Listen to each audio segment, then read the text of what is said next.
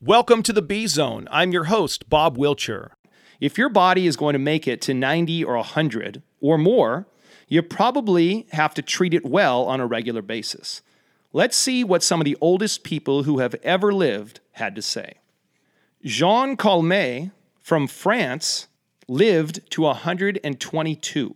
She said, "If you can't do anything about it, don't worry about it." Sarah Noss from the U.S. lived to 119. She said, "Not letting things upset her was the secret to her longevity." Violet Brown from Jamaica lived to 117. She said, "I was a cane farmer. I would do every work I could manage to help myself." Emma Moreno from Italy lived to 117. She said being single and getting to bed on time were the top reasons she was still alive. Maria Copavia from Ecuador lived to 116.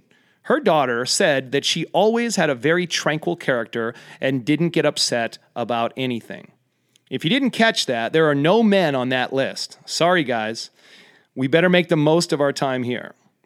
How do we do that? Everyone on that list talks about not letting things bother them and or hard work. Our bodies physiologically respond differently based on how we interpret stressful situations. I have personally seen and felt the effects of this in my own life, and I'm sure you have too. Hard work on a regular basis, I believe, is the most important principle to keeping our minds clear and worry-free. We are all going to worry about stuff, but letting it eat you up inside is probably what does a lot of damage to our cells. Now let's talk about other longevity concepts that are common among people who live long, full, and happy lives according to a wide range of sources. Number 1, surround yourself with lots of friends.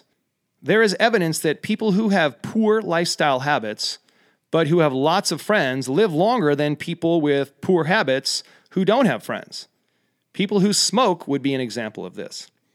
Number 2, stay active. That means moving and not sitting around. Walking a lot would be a good start. Number 3, eat lots of veggies and fruits. This is where the highest quality of vitamins and minerals are found, so just eat them. And eat all kinds of them that have lots of color. Enough said about that. Number 4, get rid of the bad stuff, including sugars, processed carbs, and trans fats. These all wreak havoc on the body. These are all beneficial for the bottom line of the company making them, but they are not good for your bottom. Get rid of them or at least cut them way, way back. Number 5, smoking and drinking also have to go. They are both toxic, and almost everyone who lives to their 90s and 100s doesn't smoke and drinks rarely. Most people won't give up alcohol, but we should cut it way back. Like maybe once a week or even once a month, in my opinion. Number 6, get some sunshine. This helps our body naturally make vitamin D, which is so important in bone density. A little bit every day is a good thing. Plus, being outside is so good for making a connection to nature. Number 7, get your sleep. There is no absolute evidence that everyone needs a certain amount of sleep. Sometimes you will get more and sometimes less, but your body needs it to recover and build a strong immune system. Having a consistent bedtime routine is going to help with this a lot. Try sleeping away from electronics and aim for 7 to 8 hours a night. Number 8, get your heart rate pumping with exercise and your muscles fatigued with resistance. I would recommend a mix of high intensity, short intervals, and moderate intensity, longer intervals to train your heart the best way possible. Weight and resistance training will keep your bones and muscles strong, and the key here is to have enough resistance to break down the muscles. That's the only way they will grow while you are sleeping.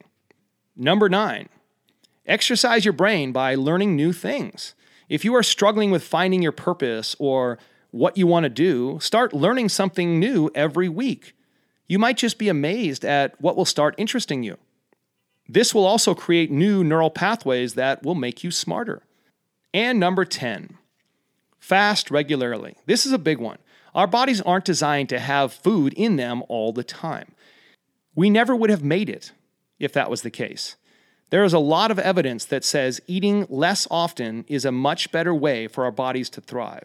It gives our system a break and a chance to rid ourselves of stored toxins and fat on a regular basis. There are a lot of associated health benefits with intermittent fasting and eating less, or even 1 to 2 meals a day versus 3 or more. This may be something worth investigating.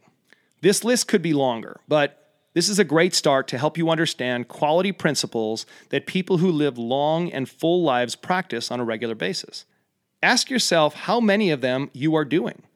This is powerful stuff, and if you need to, go back and listen to them again. Thank you.